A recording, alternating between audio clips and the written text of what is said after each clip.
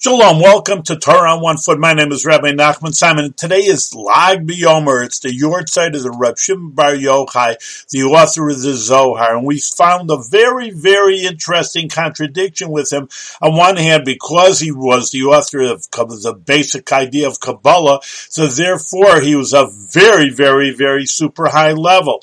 On the other hand, we see that when he decided halacha, a Jewish law, he said, what is the obligation to learn Torah? Well, he learned Torah 24 hours a day, and he said, well, that's what you're supposed to do. No. For the person who can't, he could just learn a little bit in the morning, a little bit in the night, and that would be good enough. So we see the contradiction, but the beauty of it, the higher you go, that the lower you can deal with people. We find that with the Rebbe. You also, super high spiritual person could deal with the lowest person and deal with them also.